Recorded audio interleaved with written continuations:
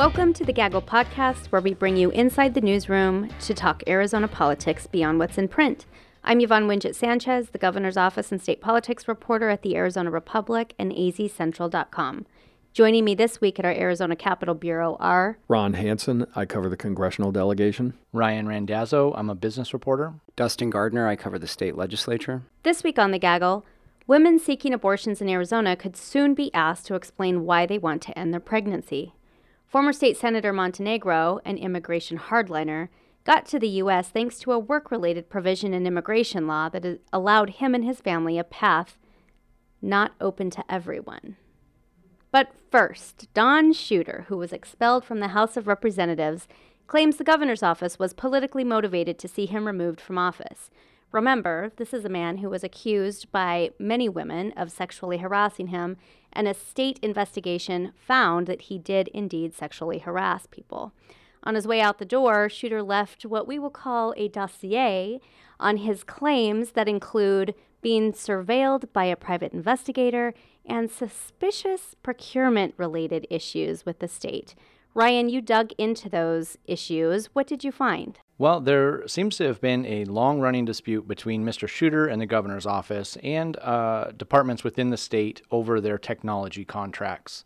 This dispute goes back at least a couple of years. Shooter ran a bill in 2016. He got it through both houses, and that bill would have set some parameters on how the state doles out its technology contracts. It would have required that they be competitively bid, and the governor vetoed that bill. At the time, the governor's signature letter said, or veto letter, said that it would hinder technology. Now, the governor's spokesman is giving some different excuses for why that happened that weren't mentioned in the letter, so I would say that's in itself a little bit suspicious. There's a contract that was a no-bid contract given to Amazon Web Services. It appears that Don Shooter had an issue with that. And also, he was pretty deeply involved in a procurement software contract. So this is the software that the state uses to run competitive bidding processes for other contracts that it might sign with vendors. There was a winner and a loser, and the company that lost that bid, Periscope Holdings, hired a friend of the governor's to lobby for them. And when Shooter helped move that contract to the winning bidder, he says that perhaps the allegations against him were some sort of a revenge plot for him helping move that contract away from Ducey's friend. And that friend is Brian Townsend, and he is a lobbyist and a longtime Capitol insider who, at the time of the investigation into sexual harassment allegations, was engaged to Representative Michelle Ugenti-Rita, and he had, for a time at least, worked in the governor's administration. And we haven't heard from him or Representative Ugenti-Rita about whether or not, there might be really anything to these claims. Clearly, the governor's office and the Department of Administration have denied that there is anything here, that this is a man who has been discredited and nothing that he says should be believed. We should point out, though, that he is, or was, up until recently at least, in a position to know a lot about how the sausage is made, procurement issues. As appropriations chair, he had a vantage point that is not necessarily granted to other people. And really, he's not the kind of guy who's been known to spill the beans or leak about these types of kind of weighty, high stakes contracts. So there is a feeling, I think, even by Capitol insiders and lawmakers, that maybe there is something here. How do you foresee this playing out? Well, if anyone sees something there, it probably has a lot to do with timing, because as appropriations chair, he had subpoena powers, and he just happened to threaten the governor's office with those subpoena powers about a week before the allegations against him came out. And so he's saying that the timing is suspicious, that this long-running, years-long debate with the governor's office finally came to a head. He threatened the governor's office with subpoenas.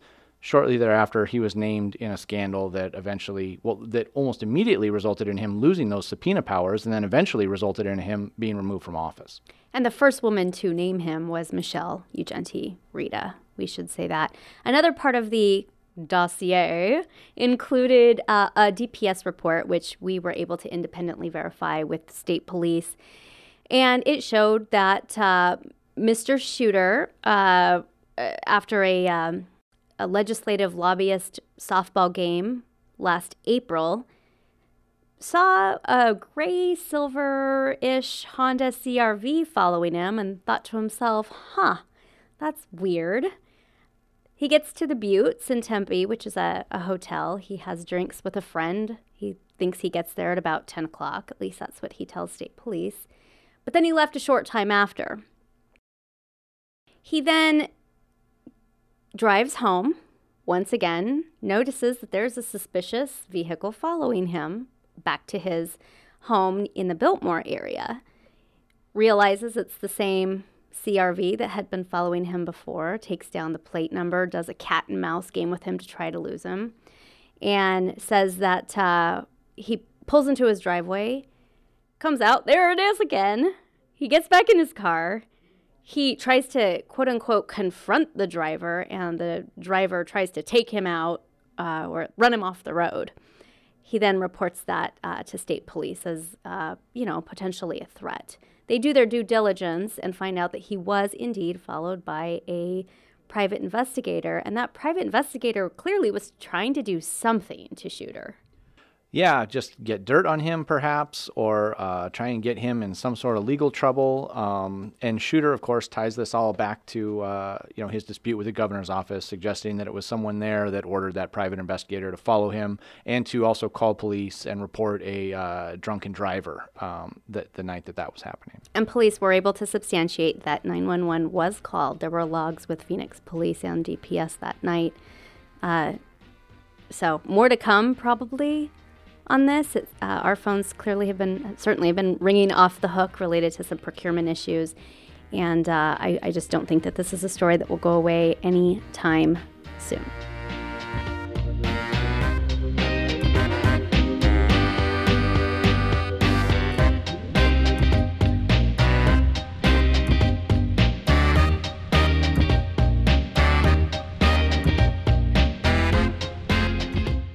Dustin, there's been a lot of fear about an abortion-related bill that emerged. It looks as though it's going to be the signature bill by the Center for Arizona Policy this year, a socially conservative and very powerful group. Tell us about Senate Bill 1394. Yeah, so as you were saying, there have not been many abortion-related bills this session, but there is one, however, that is attracting quite a bit of attention. This bill, the main point of contention is a requirement that would make doctors report a more detailed reason for why a woman gets an abortion. Under current state law, doctors already have to file reports for every abortion they perform with the State Department of Health Services, and currently they're only reporting whether an abortion was elective or due to a medical reason. This bill would ask doctors to ascertain far more information about why a woman wants an abortion. They would be asking whether it's due, for example, to economic reasons, or if it's due to an extramarital affair or abuse or rape, just very detailed reasons for why a woman would want to end her pregnancy.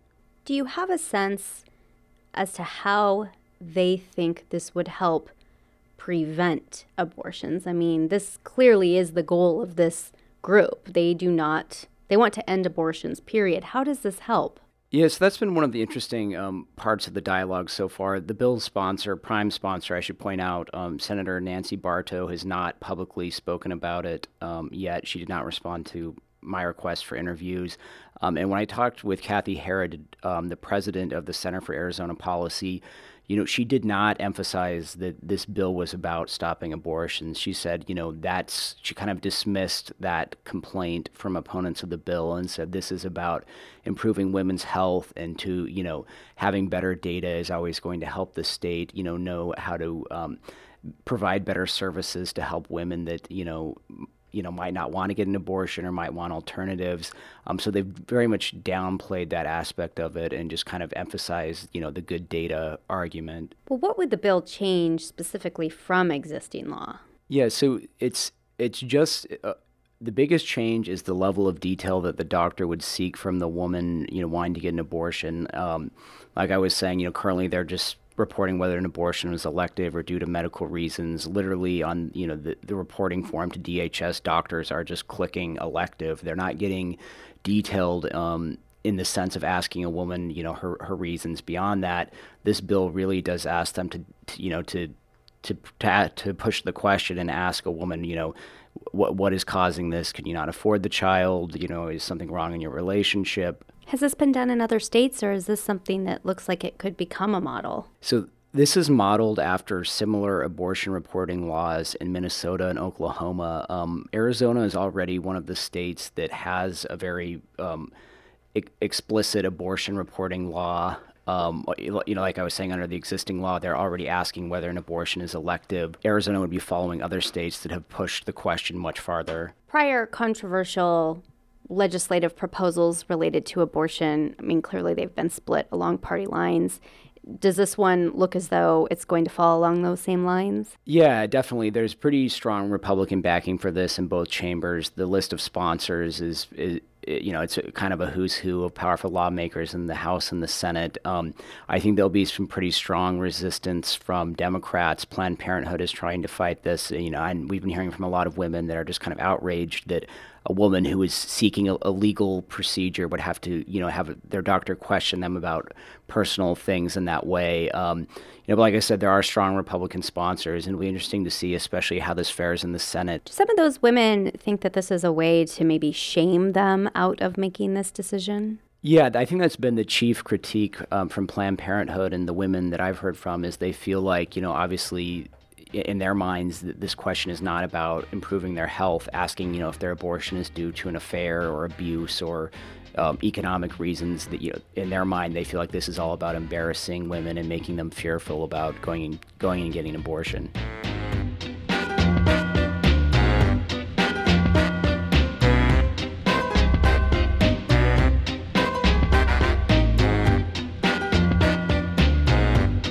Ron, most people, when they hear from Mr. Montenegro, at least, will really only hear kind of the top line narrative of how he got to this country and did so legally.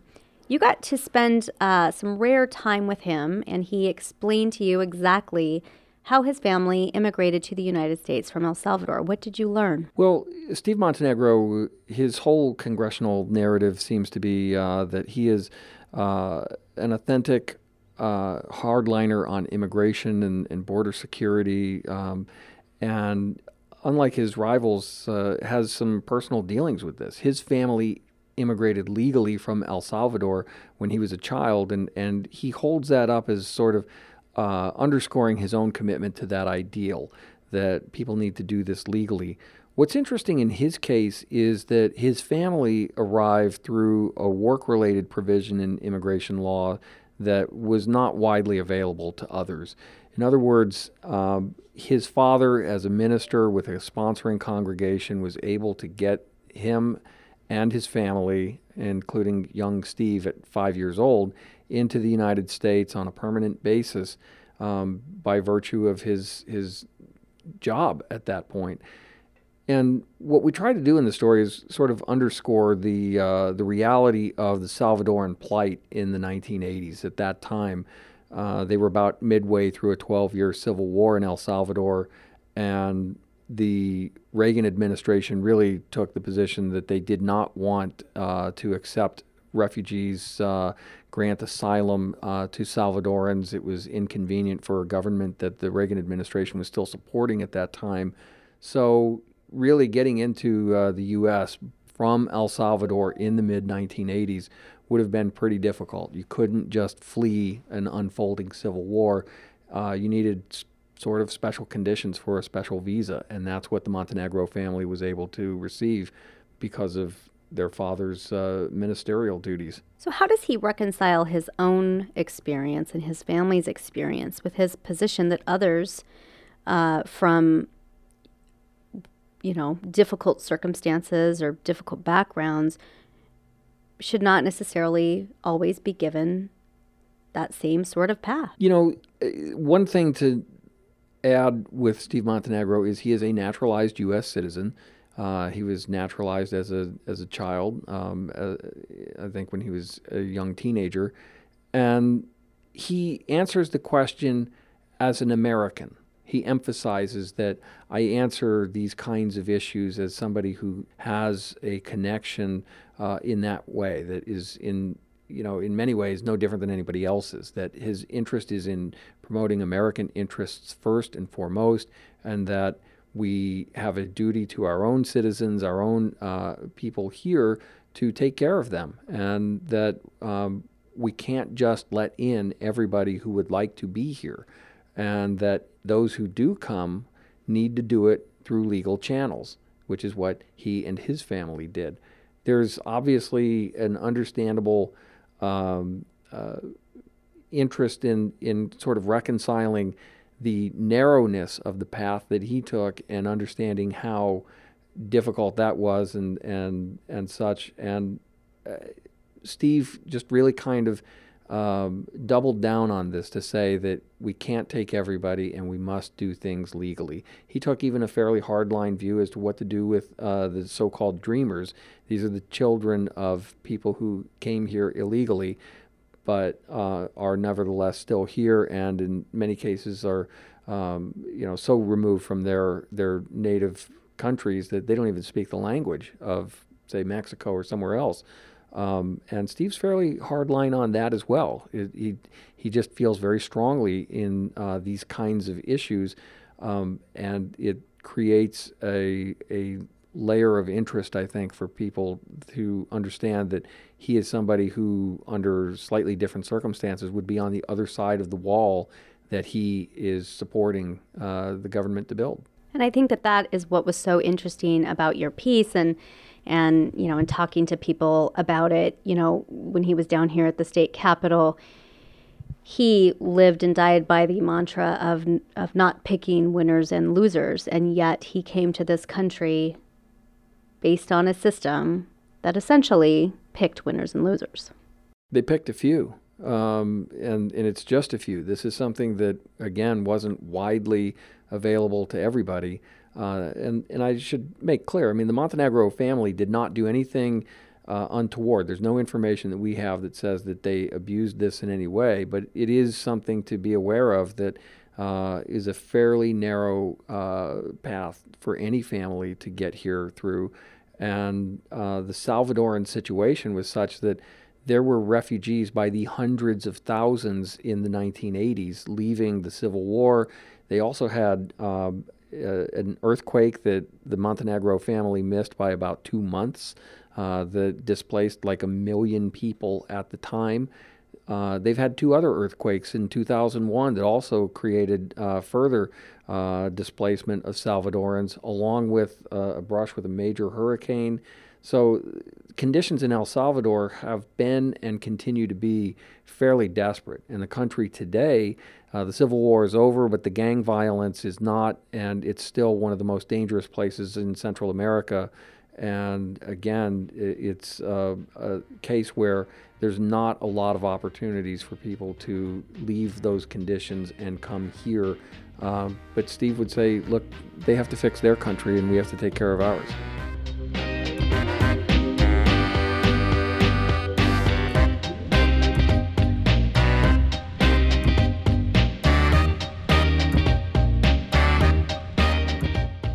Last week, Ryan unwittingly started a new segment when he called out an agency that had not released his public records to him. We are now going to make that permanent, at least until Michael Squires comes back and mans the podcast again.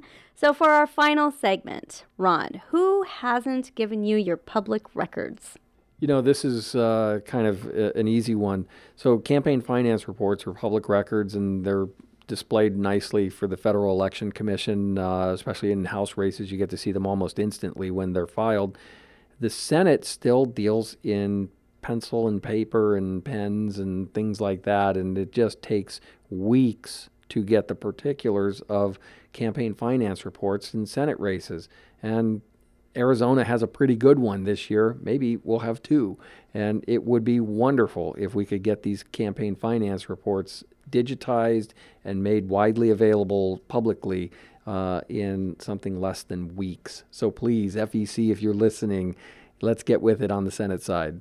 Ryan? So many people might not realize that Salt River Project is not just an electric utility, but that's also a political body. And I've asked them for some information on a vote to increase the pay for their elected officials, and also for some information on their search for a new CEO. I've got a standing request in for the calendars of certain legislative leaders, and one in particular is not complying with that request. Senate President Steve Yarbrough, through an attorney, has said that his meetings with other lawmakers and interest groups about pending legislation are privileged. I asked them to cite what provision of the state public records law allows them to withhold those documents or those meetings, and they have not responded yet. So I would like those records and a response. And I have been trying to get records involving the governor's office's communications with federal officials related to Obamacare and health care since last June. And I have reached out to them more than half a dozen times, probably about a dozen times if you include our verbal communications, and I got zip nada. So I would really like to see what those records say.